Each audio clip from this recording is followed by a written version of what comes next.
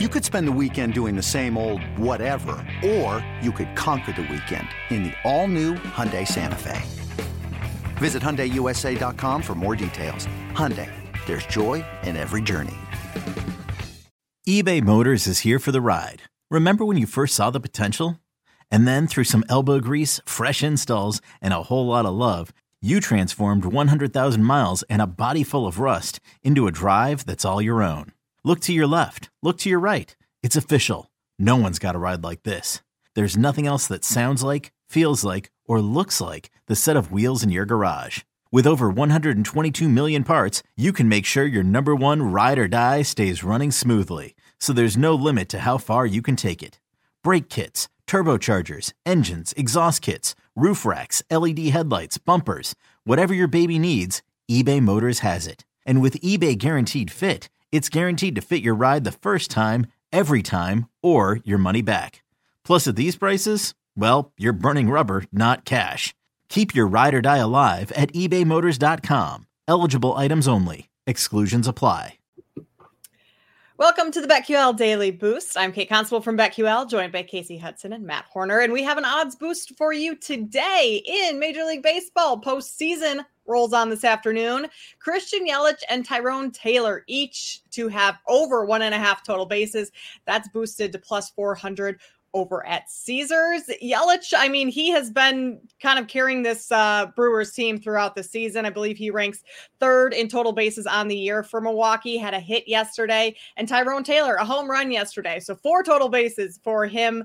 I think that being Milwaukee is down 0-1 in this series, they have to win today if they want to keep their season alive. These two guys are the players that I expect to step up big. So going over this, I like it for the value, Casey.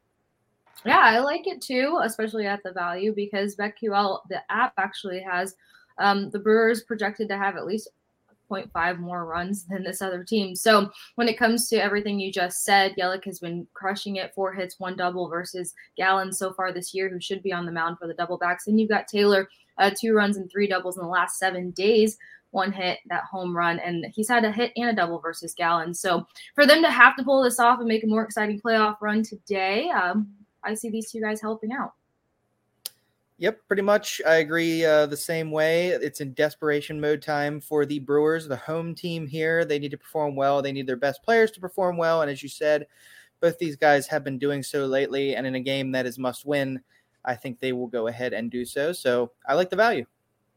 Yeah, get in on this, plus 400 over at Caesars, and head over to BetQL to get our free 3-day trial. Check out our exclusive sportsbook offers there, and follow us all on Twitter. Casey is at The Sports Case. Matt is at @sharp_side_, and I am at Kate Constable. Our best bets for today, I'm sticking with that same game, and I'm going to take the Brewers on the money line against the D-backs. Once again, Brewers have to win this game if they want to keep their season alive.